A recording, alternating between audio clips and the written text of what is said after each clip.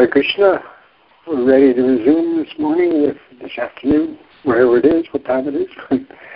Canto 11, Chapter 23, the Song of the Avanti Brahmana, which particularly refers, that's the name of the whole chapter, but the Bhikshu Gita, which we have just begun, 42, verses 42 through 57, 16 verses on the Bhikshu Gita, and we're on we're up to text 44.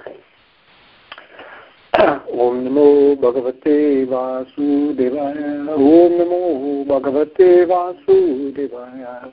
Om Namo Bhagavate Vasudevaya. Just to bring you up to speed, to review the first verses of this 42. The first verse of the Bhikshu Gita is the statement of the thesis that the mind alone is the cause of, sukha dukkha, happiness and distress in samsara. That it's the mind itself which is doing these things. And there's a list. Other people aren't the cause. The devas are not the cause of distress. My own body, the planets, my past work, or time, those are not the cause. It's the mind alone that perpetuates samsara. And this sukha dukkha compound will show up again at the end of text 59. So it's kind of a forecast of what's coming. And then what happens after that kind of thesis statement, text 43 through 49 deal with making the case that the mind is the problem. And then with 50, it goes on to then deal with the 7 things that are listed here as not really the problem, but it's the mind. That's the structure of it. So that first one, he says, it's the mind, not the devas, not one's body, and so on, not karma, not the graha, the astrological controlling planets, so on. So then, text 43, the powerful mind actuates the functions of the material modes, the gunas, from which evolve the different kinds of material activities, the karmani, the mode of goodness, ignorance, and passion. From activities in each of these modes develops the corresponding statuses of life. So it's the mind that initiates this or you can take gunas to be the qualities and objects that attract or repel, and then a person becomes inspired to act in goodness, passion, and ignorance, and then from that action different kinds of bodies arise. Slightly different take on the same thing, but anyway, it's the mind that releases the gunas, and therefore these varieties of actions in the 3 modes and their associated states of being arise. So now, it goes on now with text 44, which is now about the mind. You'll see the word for mind repeated twice in this text. I'll read it. Well, let me just say this. Om Namo Bhagavate Vasudevaya. Om Namo Bhagavate Vasudevaya. Om Namo Bhagavate Vasudevaya. So this goes, Aniha Atma Manasa Samihata Hiranmayo Mat Saka Udvichaste Manatsvalingam Parigrihya Kaman Yusham Nibadona Sangato. So the running translation is, although present along with the struggling mind within the material body. the supersoul is not endeavoring, because he is already endowed with transcendental enlightenment. Acting as my friend, he simply witnesses from his transcendental position. I, the infinitesimal spirit soul, on the other hand, have embraced this mind, which is the mirror reflecting the image of the material world. Thus I have become engaged in enjoying objects of desire and am entangled due to contact with the modes of nature. So it begins this way, aniha atma, the self, the atma, and here this denotes the Supreme Soul. Here you have a thing, you have a word atma, which basically means the self. That's the meaning of the term, the connotation, the sense of the thing. And then there's the denotation. In philosophy, we make a distinction like this between sense and reference, or connotation or denotation, the meaning of a term, and then the range of things to which the term refers. So Atma is confusing because the sense, the connotation is self. The reference, according to conditions, can be the body, the mind, the individual soul, or the Supreme Soul. So you have to sort it out. And people sometimes sort it different ways. So here, aniha atma, not endeavoring, manasa samihata, the manasa is the mind, along with the mind, samihata, which is struggling. Now, right away, you may not notice this from the translation, but things are carefully constructed in parallel, because the word iha, which means to strive, or to struggle, or to endeavor, to act. So aniha and samiha. The atma is aniha, not striving. Manas is samiha, striving after. It's very neat, actually, in Sanskrit. So there's a contrast between the self, which is not striving, and the mind, which is striving. It says here, not endeavoring. The word aniha often means indifference, apathy, disinclination. Is not interested in enjoying in the material world or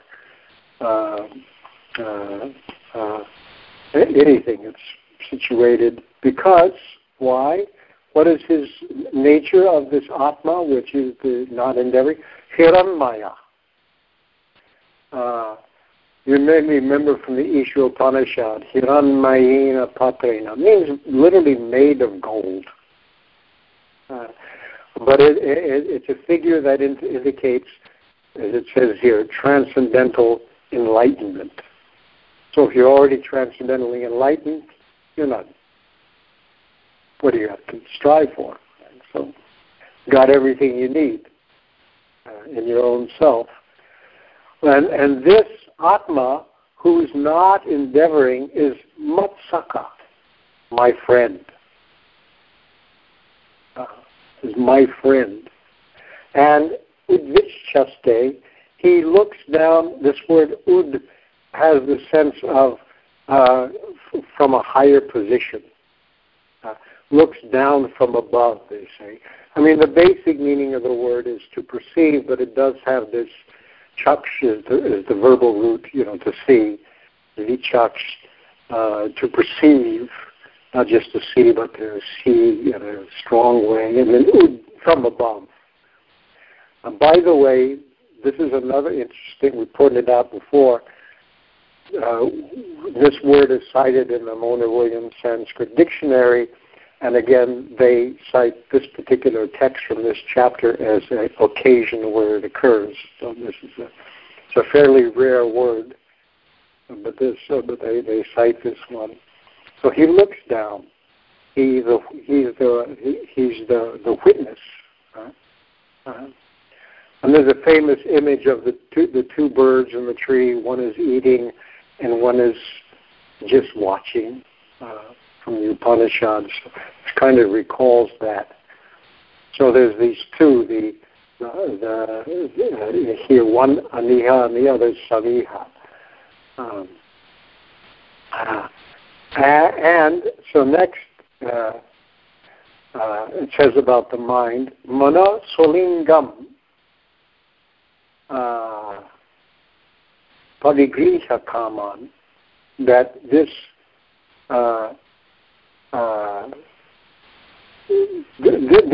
when it says here in the Sanskrit, I, the infinitesimal spiritual soul, is the last word in the verse, aso, which basically means that.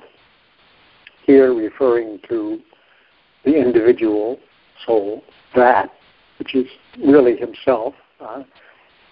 You can do that in Sanskrit sometimes with this aso. My friend, so he has embraced this mind.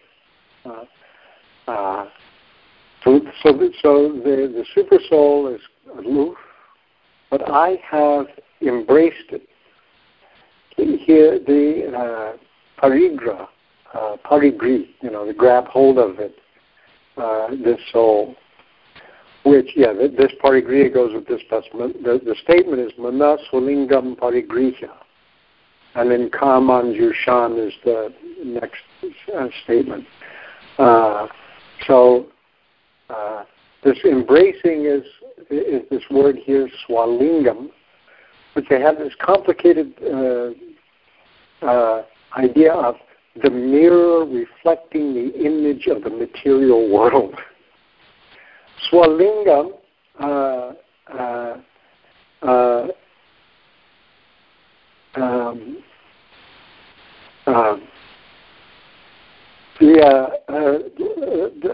linga, Vishwanath Chakravarti takes it as the subtle body. Means the mind, but swalingam, it means the subtle body. But the word lingam can mean a mark, a spot, a token, a sign, a stamp, like that's a lingam. A banner, the emblem that you carry on a flag can be a lingam. And it also can be, the enclosing subtle body. So both of these are probably at work here. But this idea here that what it does is stamps him, the embodied soul, with the image of the material world. The soul. You have to excuse me for a minute. I need a Kleenex.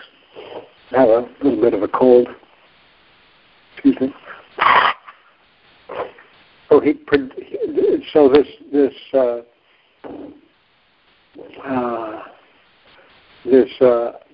idea that he has embraced the mind. That is to say, the embodied soul, the conditioned soul, identifies the self with the mind. We're not the aham brahmasmi, I am Brahman. That means I'm not the body.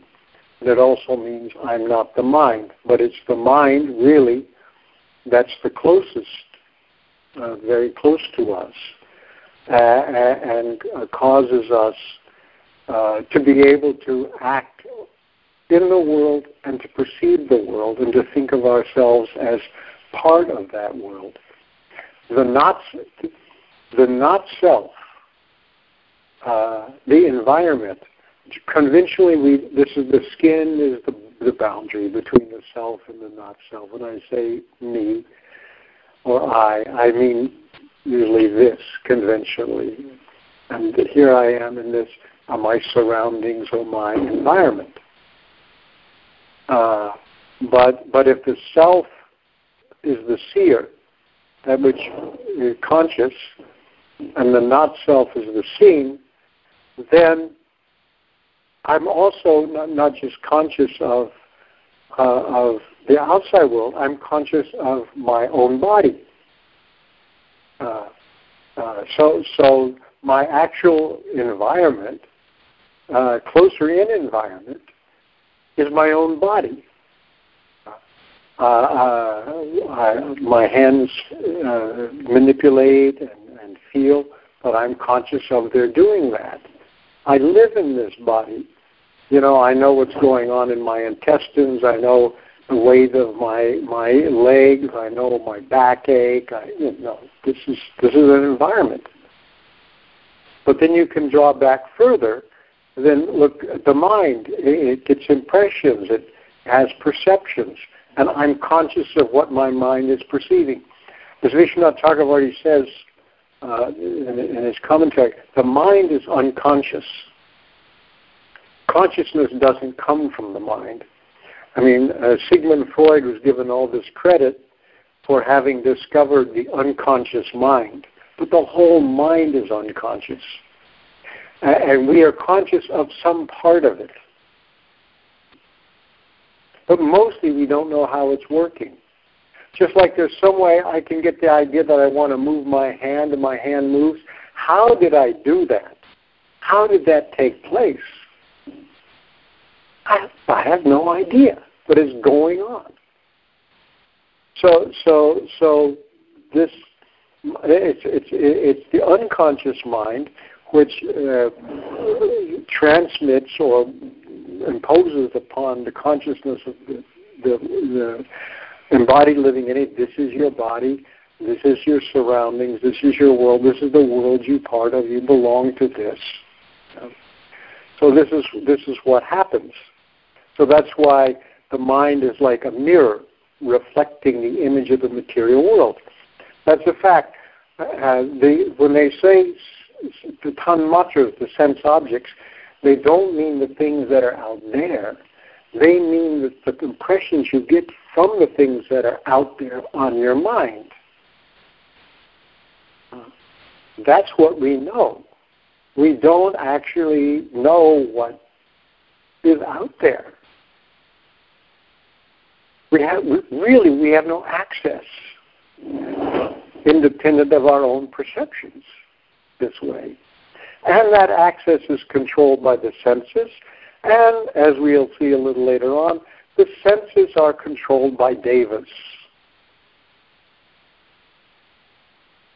How do we really know what's happening?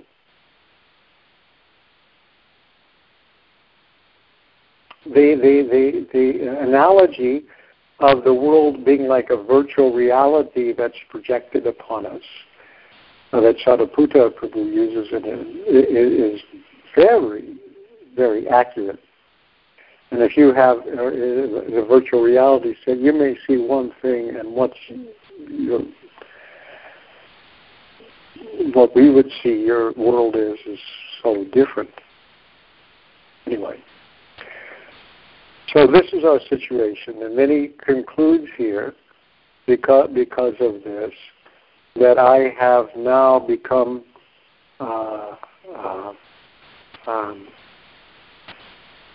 engaged in enjoying the objects of desire, kaman jushan, and nibadha guna sangataha. Because of the sangataha, Sangha, association, you know the word Sangha, so Sangataha, because of the association with the modes of nature, I have become bound. Aso. That infinitesimal spirit soul, that which refers to himself, Matsanga, who has this friend.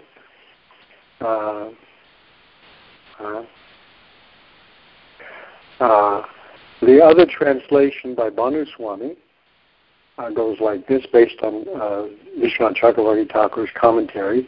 He says, Paramatma, my friend, who has no material desires, aniha, though present with the jiva's mind, which is full of desires, that's the way you translate that striving here, but another way, is devoid of material actions and simply observes. The jiva, however, accepts the mind, known as the subtle body, swalingam, and engaging in enjoyment because of association with actions created by the qualities in his mind, becomes bound. That's his way of translating the same verse. Let me get it.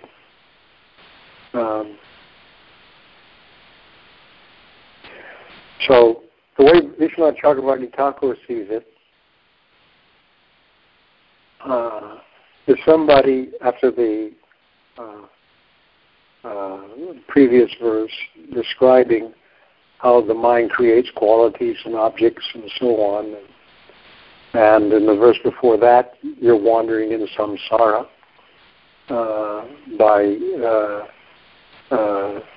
the mind which causes this wandering in samsara. Then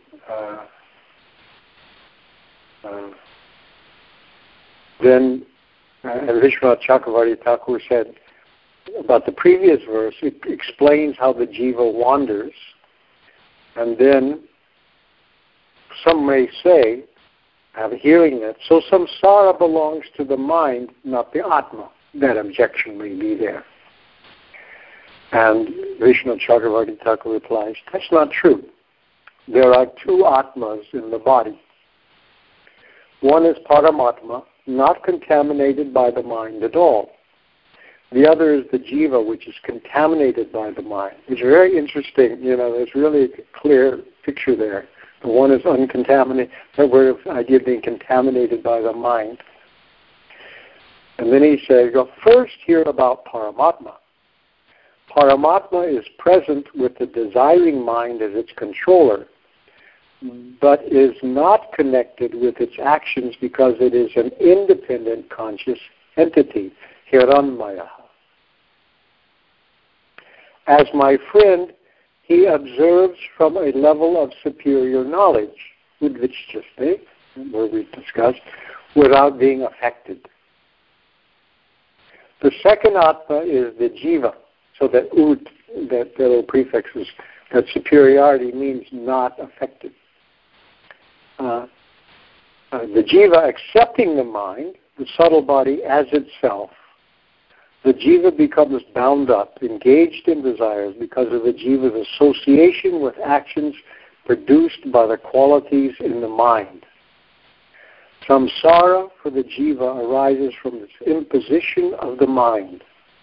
Since the mind itself cannot experience happiness and suffering because it is unconscious, no one really experiences heaven or hell. He says that's an interesting thing. The mind itself doesn't experience anything. It's unconscious. It's the jiva. But you get the impressions, and you assume it's happening to you. So, interesting take on this.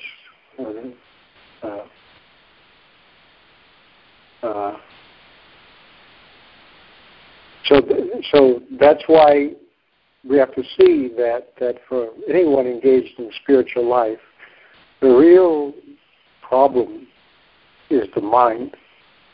And Prabhupada talks about this too in the 6th chapter of Bhagavad Gita, that the mind is the center of the yoga system. The mind is, because it says that either the mind is your friend or your enemy.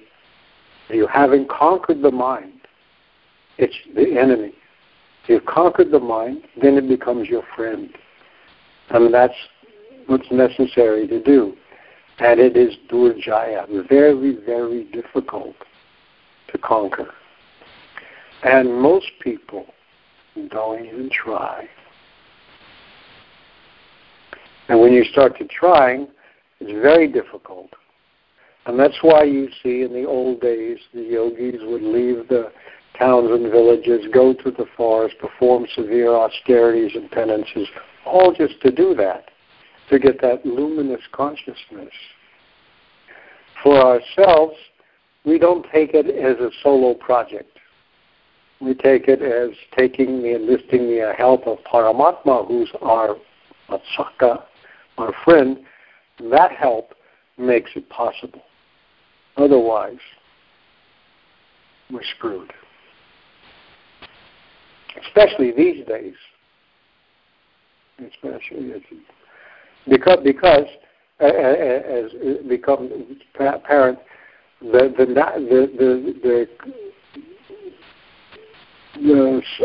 sattvic guna, when one is in a state of sattva, purity, unagitation of the mind, then it becomes possible for spiritual experience and to control it, and to control the mind, keeping it in sattva guna. That's how you control it, and then transcendence becomes possible. And then there's Shuddha sattva, and the lower modes drop out altogether. And where is that taught? What country in the world has that as its goal? All their activities, even their religious activities, are mostly passion and ignorance. But this is the fact. And Prabhupada has a statement in the Bhagavad Gita that formerly the standard of advancement was the standard of the mode of goodness. Just think about these words. Now the standard of advancement is the mode of passion. That is to say, economic development. What does it mean to be a success? What does it mean to be a human being who had a good life? Is basically you made money. And you gave some in charity. That's what it means. In the standard of the mode of passion. Even the demons get charity. That's also in the Bhagavad Gita. Anyway, let's go on. Now, we go to text 45. Now, this text 45 has a list of 7 items that are considered to be special part of religion. Dhanam swadharma niyama yamo. Dhanam swadharmo niyamo yamascha. Shutam chakarmani cha sadvatani sarve mano nigraha lakshanata karohi yogo manasa samadhi. Again, the word mind occurs twice in this verse, and it's a list. Let me just read the translation. Charity, prescribed duties, observation of major and minor regulative principles, hearing from Scripture, pious work, and purifying vows all have as their final aim the subduing of the mind. Indeed, concentration of the mind on the Supreme is the highest yoga. So here's the list. Charity, dhanam. Prescribed duties is a translation of swadharma, one's own prescribed duties according to your, can be your position in life. Each varna, brahmana has his swadharma, your particular duties according to your position in the varnas or the ashrams and so on. The Sri Dharma, the woman's duties, and so on. They're all laid out. Everybody, the laws of Manu for each kind of person in society, there's what they are. Duty means what you are enjoined to do. There's a vidhi, an injunction that tells you this is what you ought to do. Your duties. So these dhanam, and following your duties is also, it's pious. Right? Niyama and yama. Here they give niyama. Yama and niyama are also the first 2 steps of Ashtanga Yoga. But here, niyama, the regulations of day-to-day life, and yama, the major regulations of spiritual practice. It's understood that way. So major and minor regulative principles,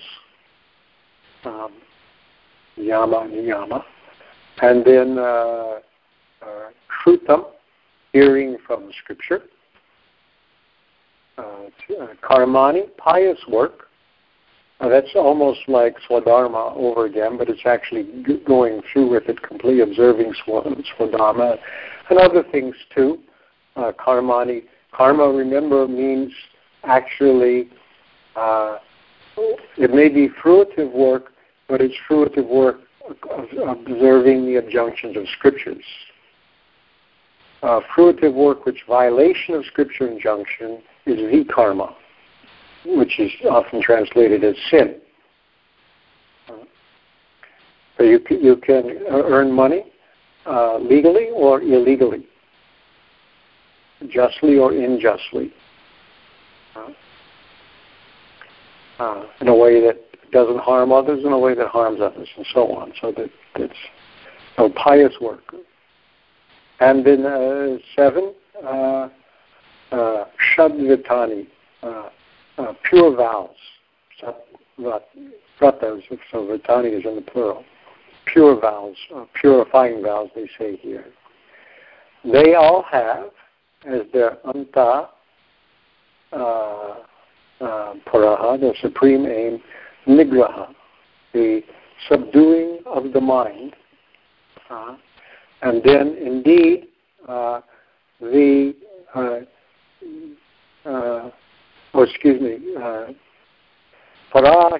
yoga, the supreme yoga, that paraha, I'm sorry, that paraha goes with yoga.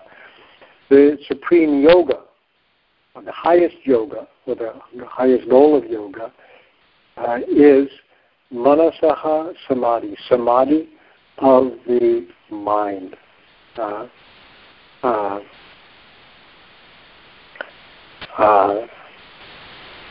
Vishnu Chakravarti Thakur remarks, I don't think there's a purport here, no, in the BBT. Therefore, one should endeavor to control the mind, since it creates all obstacles. Charity and other acts have as their final result control of the mind, because control of the mind is the best type of yoga.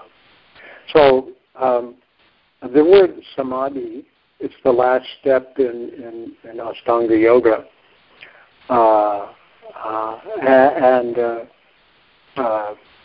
Here it's translated in the BBT as meditation on the Supreme in trance, because we understand that this is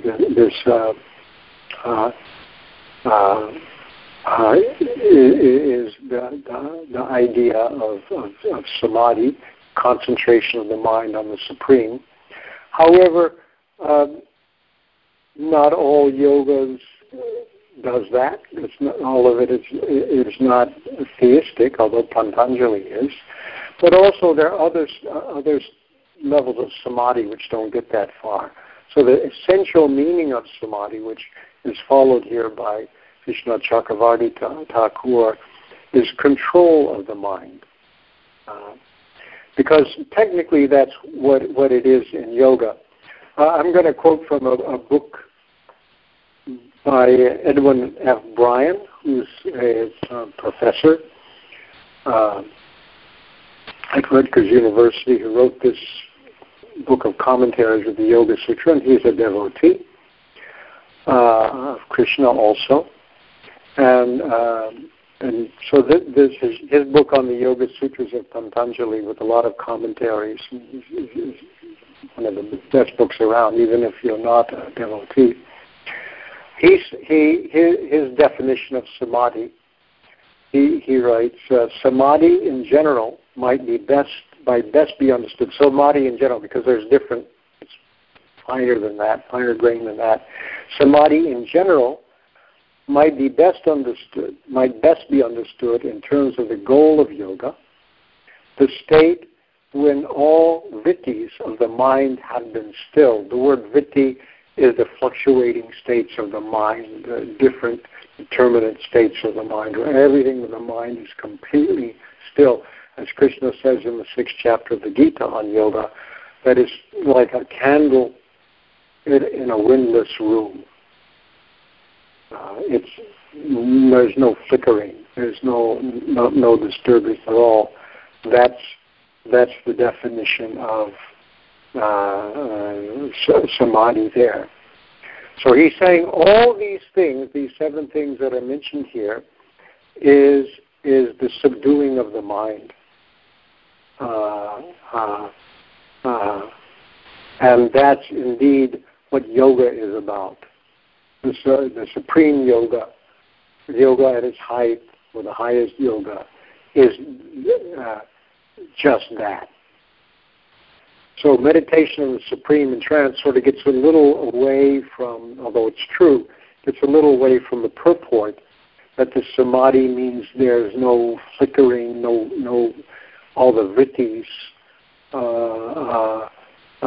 determinate states of mind, thoughts, everything, all that's gone. So now in the next verse, this continues because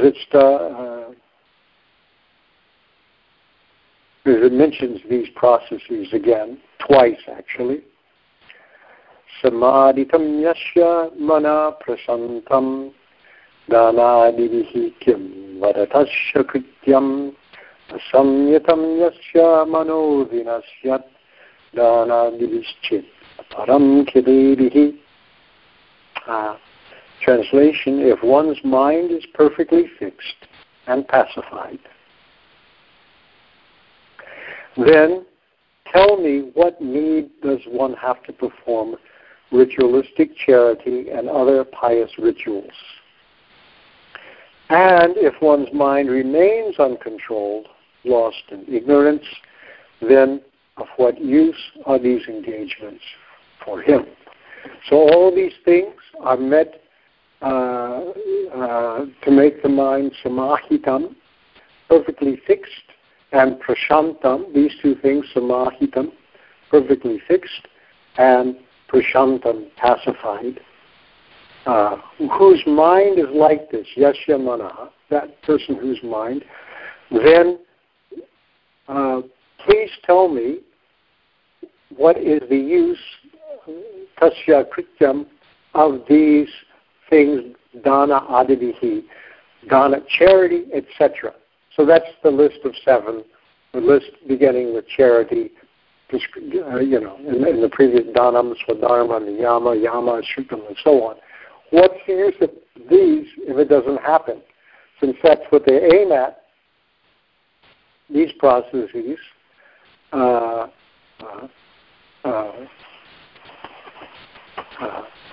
and then, so the first thing, notice this verse is very carefully structured. Samahitam yasya mana.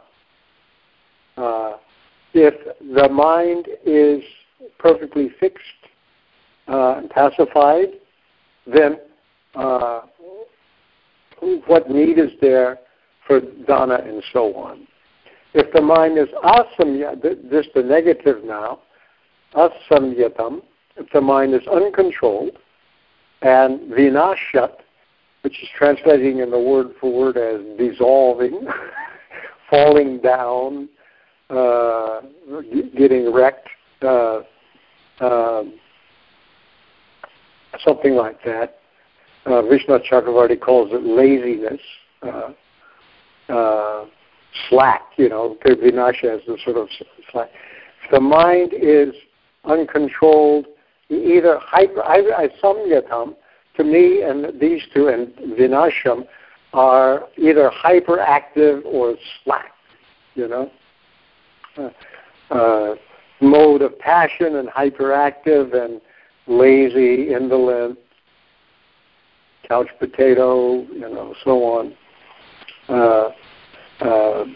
Anyway, that's my take on it. Or then what use of these? You can, if your mind is like that, then you may go through the motions of all these things, but what difference does it make? And so on. Vishnu Chakravarti's purport purport is, the wise depend upon only control of the mind. That should be, that's the real thing. You might as well go to the root problem. The mind is controlled, samhitam, what is the need of charity and other actions? If the mind is uncontrolled because of laziness, vinashat, or is agitated, he takes this aparam, which is translated in the BBT as further, but aparam means the opposite. So the opposite of samahitam is agitated. What is the use of charity, in other words? So these two verses go together. All these things are to control the mind, and that's what is really the point. And if your mind is controlled, then you don't even need those other things. And if your mind is uncontrolled in different ways, then what use is doing them? So that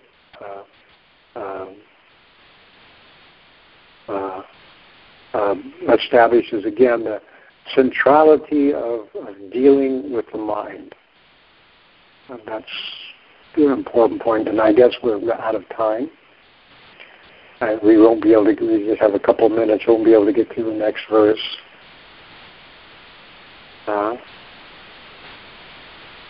We'll stop there. And we'll take up our next class. I hope to get a little bit further anyway.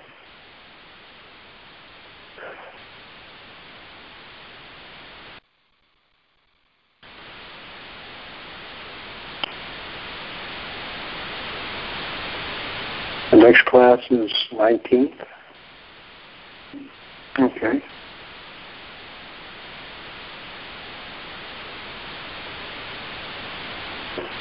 So now we will open it up to see if there are any comments or questions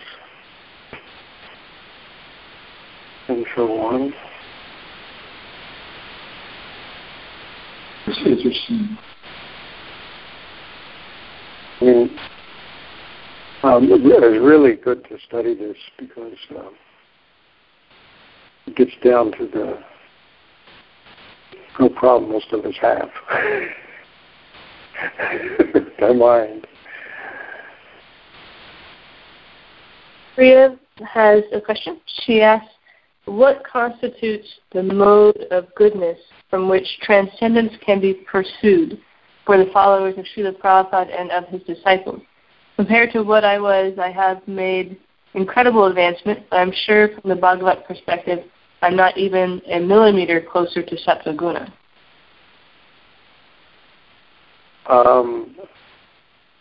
What constitutes the mode of goodness?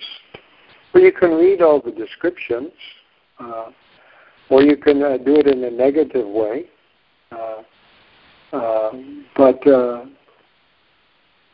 if actually all one's activities are engaged in devotional service, then they're transcendental to the modes. If you're in Vishuddha Sattva, a purified goodness, then naturally the mode of goodness would be there. But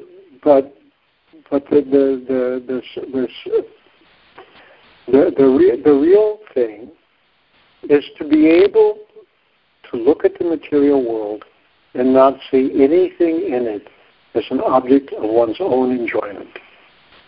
Completely. I mean, the mode of goodness, like the material mode of goodness, the standard type is the Brahmana. The intellectual, the scholar, these are activities. And a scholar in the mode of goodness, to the extent he's in the mode of goodness, would not be a political partisan, would not be involved in academic politics, would not be engaged in big... They always argue with each other, but would be free from animosity, but really not desiring to advance his own position and his own fame, but rather simply interested in truth for its own sake. You don't see that much. Most academic departments have hotbeds of academic politics like crazy, and they become partisan fights. But really, the mode of goodness, you're interested in knowledge for its own sake. See, mode of passion, people in the mode of passion are interested. Consciousness, what would describe consciousness? Consciousness in the mode of passion is interested in things. It pays a great deal of attention to things, but it's narrow and really focused on the objects of desire or the things that will bring about the objects of desire, and gets intensely involved in those things, and therefore becomes involved in furious activities. And because they're objects of desire, there's also fear. And so it becomes quite exhausting for people. And one becomes quite driven. So you're paying attention, but it's narrow, excited, and because it's not detached knowledge, it's also distorted. Then you have friends and you have enemies, you have allies, and so on. That's what it is. So the consciousness in the mode of goodness is extremely alert, but detached. See, consciousness in the mode of ignorance is kind of detached, but also doesn't even know what's going on. It doesn't care about anything. It just is completely not. You don't know what's happening. You're confused about what's going on. You're bewildered, befuddled. Mental illness is there. Systematic misperception of things. And there's spurts of activity, but then they quickly die out. You can't sustain anyone. If you make plans, they turn out to be based on utterly stupid premises. And they never get very far anyway because you lose interest in them. And so this is the kind of consciousness in the mode of ignorance. So look at our own consciousness and see how we are dealing with the modes. And to me, really, for practical purposes, we have been given the assignment to chant 16 rounds a day of japa.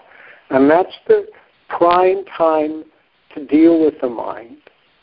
Because really, when we're chanting japa, the stage of activities is really simple. There's you. There's your mind. And there's the holy name. Should be. And then you try to just concentrate with attention on the holy name, and the mind will want to go off for its own perverse reasons. Then you really have to take it by the scruff of the neck and put it back. And you have to keep doing that. Well, if you do that for a while,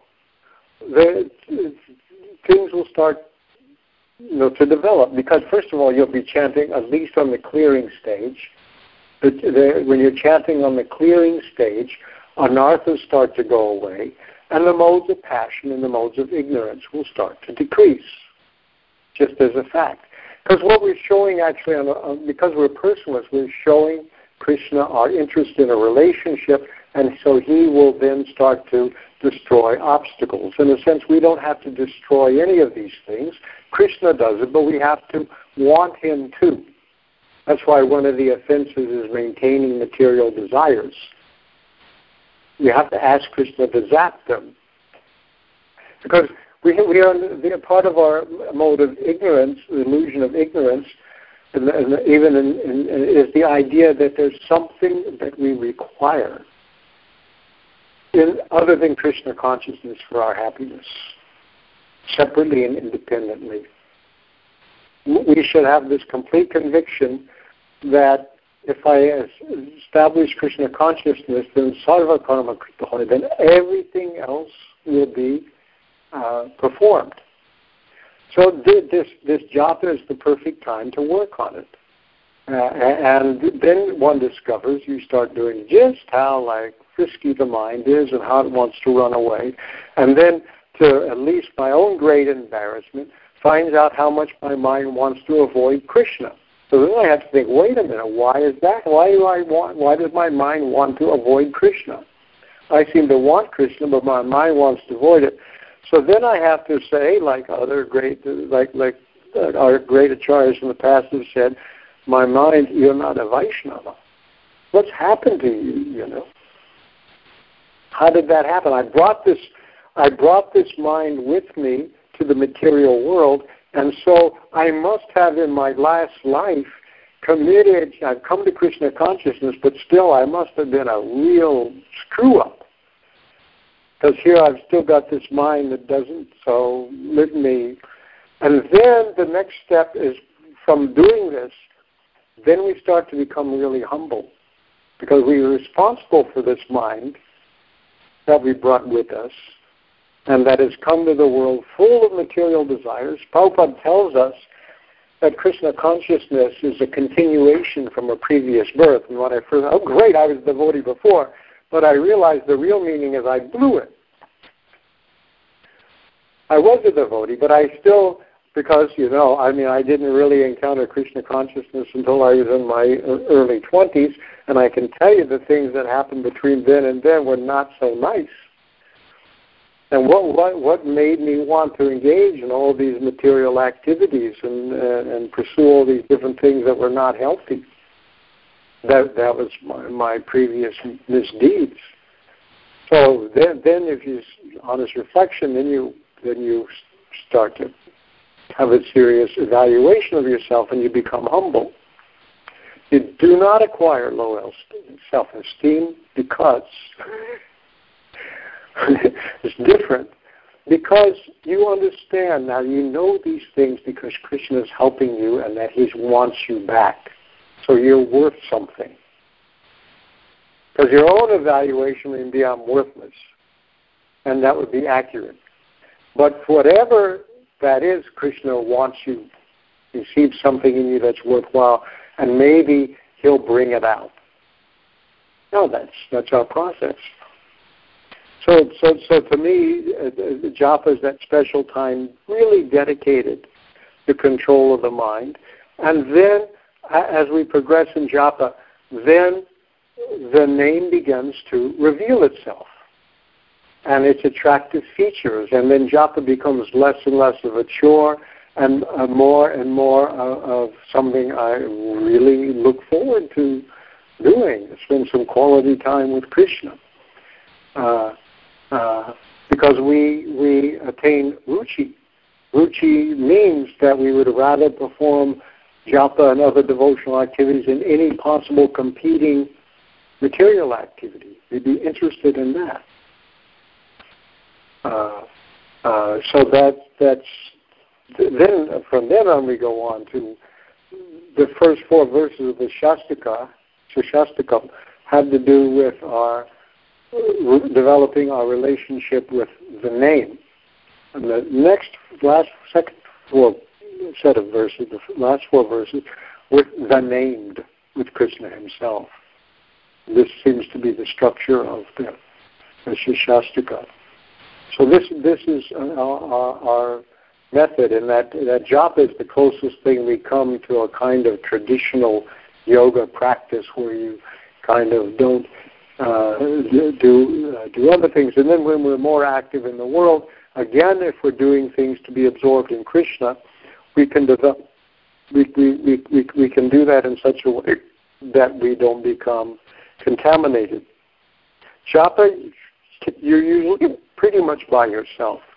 If you're on the altar dressing deities, there are other pujaris there, and somebody doesn't know where to put the pin cushion, and you might get irritated because they always, it's more tricky. And so that's why japa is nice in that way.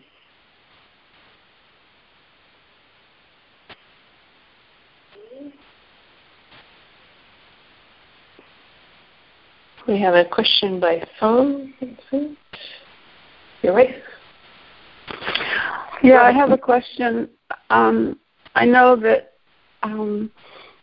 you personally and also, traditionally in ISKCON, we put the most emphasis on japa, for controlling the mind. But then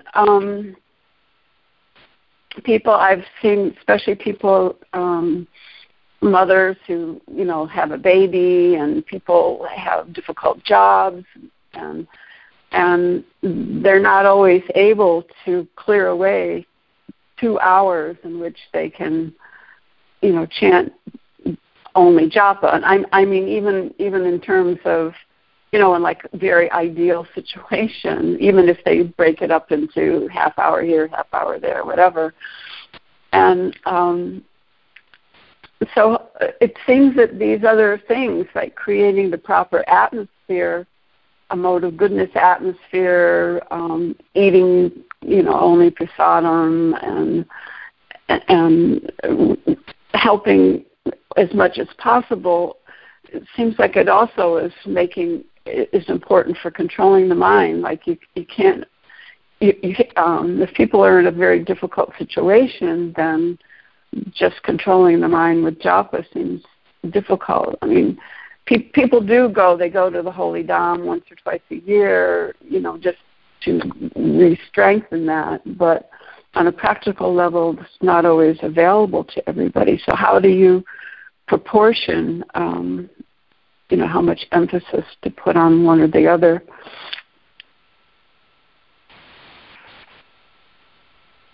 It's true. Prabhupada mentioned that when he did japa, when he was at work, he chanted 16 rounds in 4 sections, 4 rounds 4 times a day, and that's how he did it.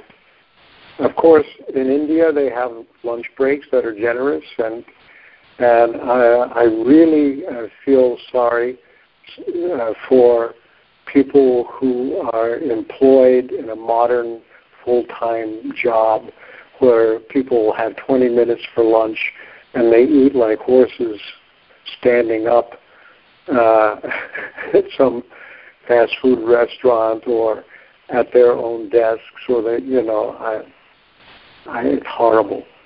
It's not conducive. And mothers with children is also a very difficult situation for not being distracted, because you should not neglect, mothers should not neglect their children for their spiritual practices.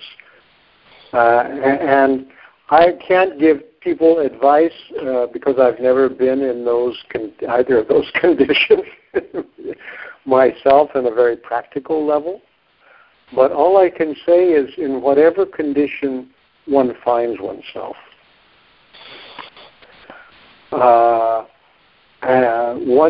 one should try, under those conditions, to make a chance to increase those activities that are helpful to devotional service. It may not be always the ideal time and place to do japa, but one can find something to do.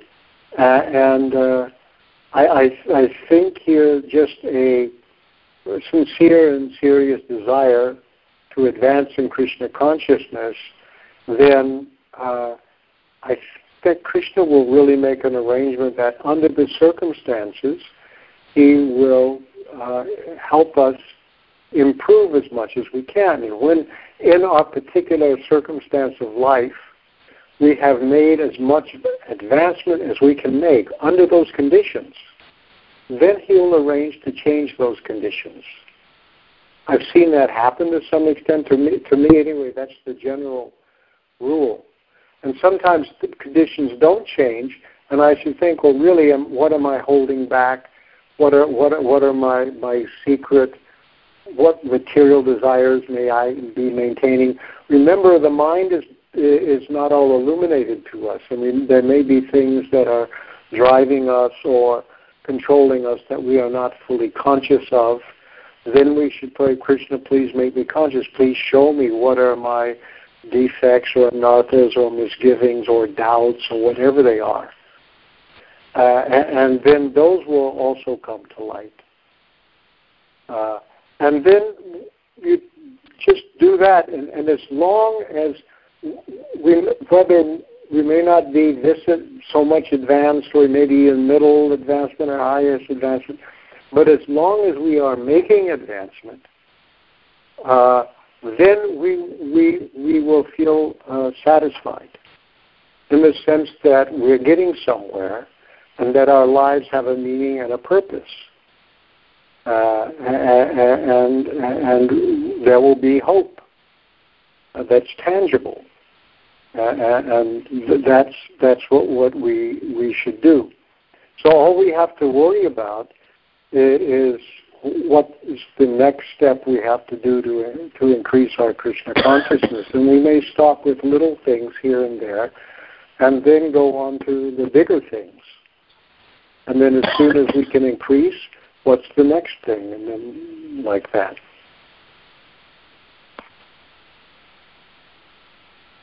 Okay.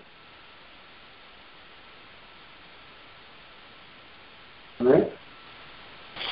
Yeah, I'm just not sure. Like it always seems like to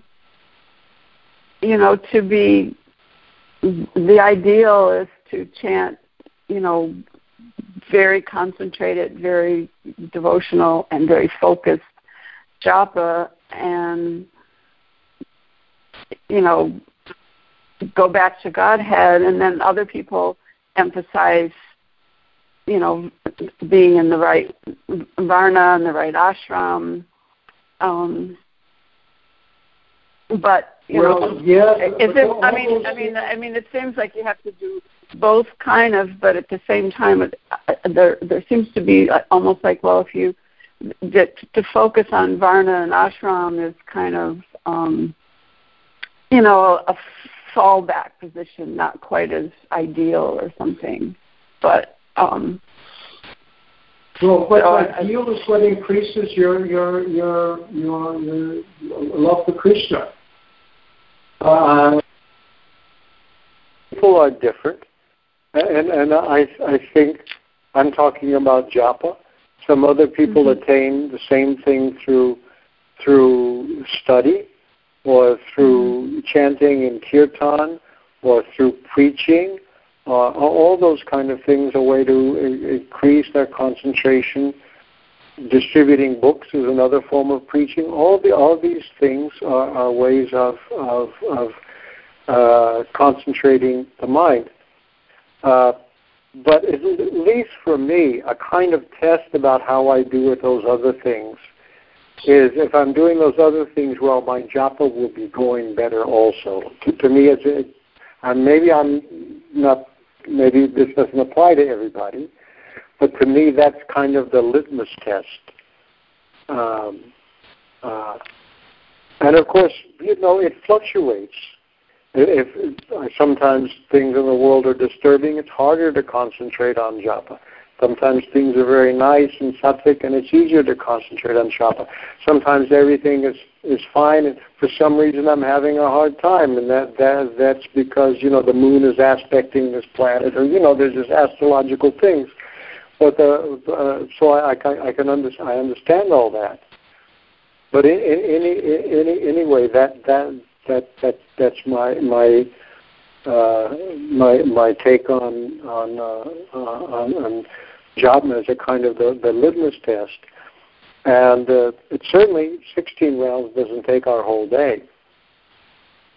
And there's other things we have to also be doing.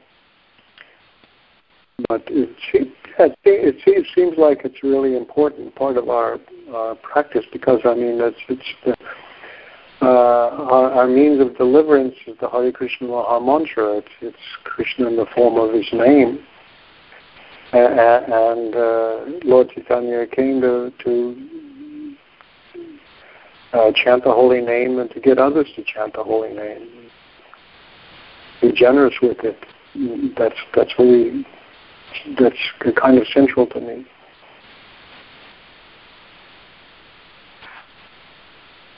Anything else? Yes, Ratnabhushana has a question. He asks, "Please kindly accept my humble obeisance. What an intriguing topic!" Exclamation. You have already touched upon this, trying to understand it better. So the gunas are constantly acting upon the mind, or as Krishna puts it, a constant competition for supremacy. How exactly does yoga fence the mind from the influence of the gunas, thus subduing the vrittis? Well, this is a long topic. How does it subdue the mind? With Krishna's, if you don't have Edwin's Bryan book on the Yoga Sutras, I advise you to get that, just to see how it's done in a context that's not entirely adapted to Krishna consciousness, but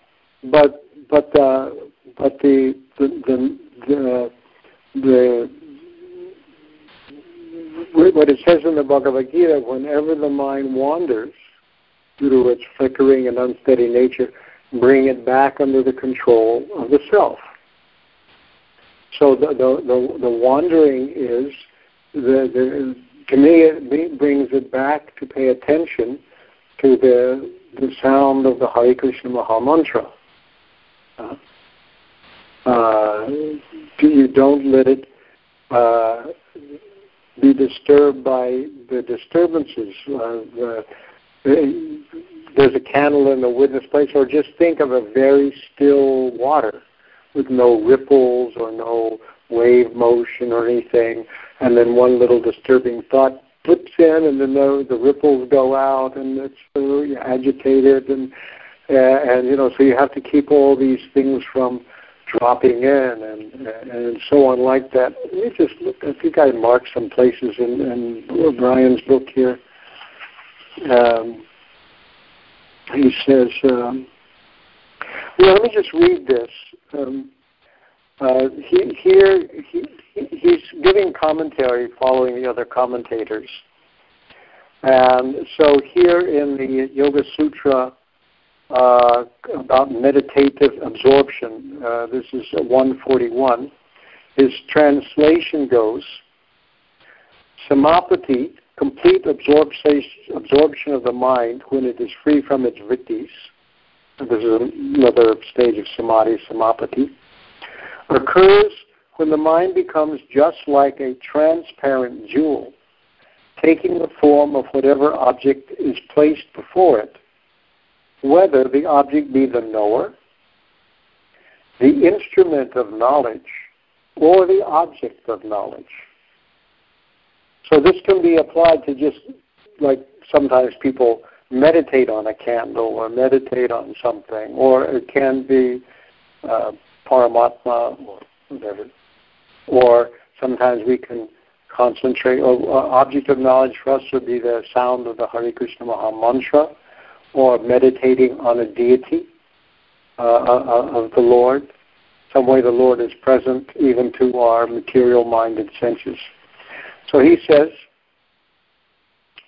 Patanjali has considered, this is earlier, various objects that can be used to support the mind in meditation.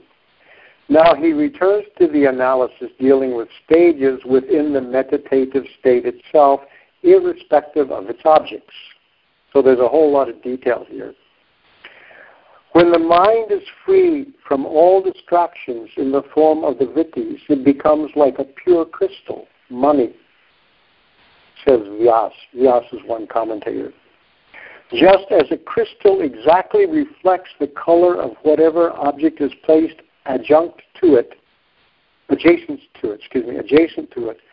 So the peaceful and fixed mind is colored, anjanata, by any object presented to it, and in advanced meditation actually inherently assumes the form of that object.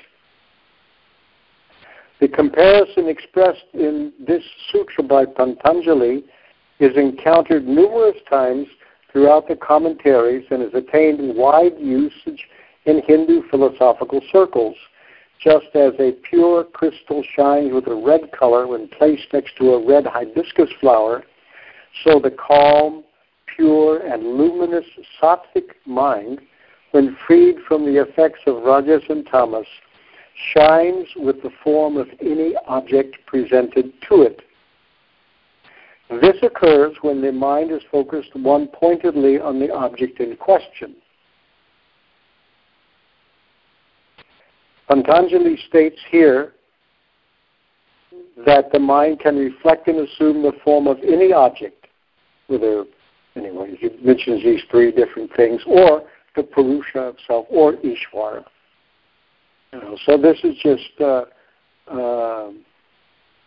anyway, some of the things you're understanding here. Yeah, but another place it says, commenting on the previous verse,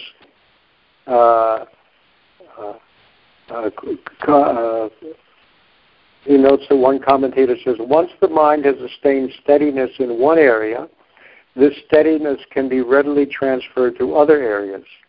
Perhaps most important, once the mind becomes stilled, its sattvic nature can manifest, and as a result of which the qualities of sattva, insight and lucidity, also gradually manifest. Because mind comes out of the sattva guna.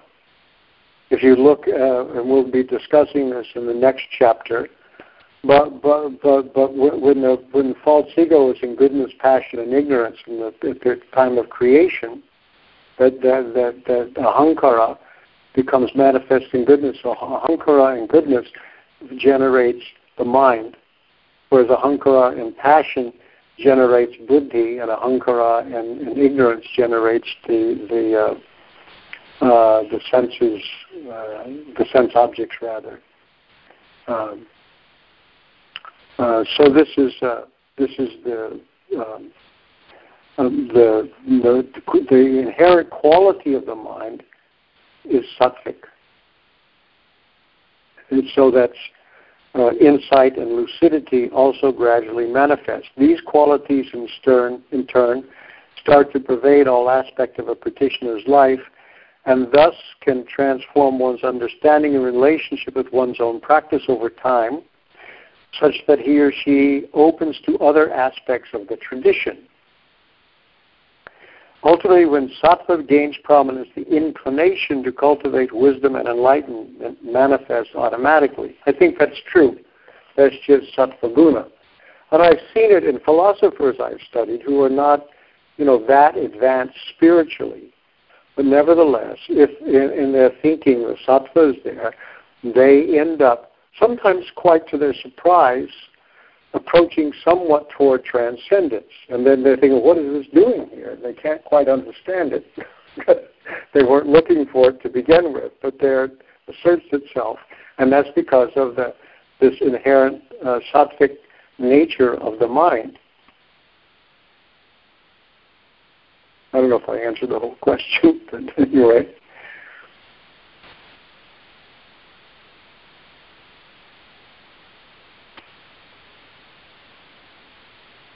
Something's still coming?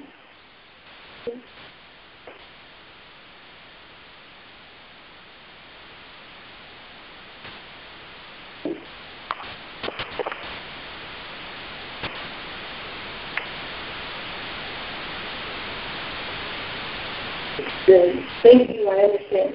Okay, good. Very well. So we shall stop there and then pick up in this interesting and vital topic with text 47 on next Sunday, 19th of October. Thank you very much. Srila Prabhupada ki jai, Srimad Bhagavatam ki jai.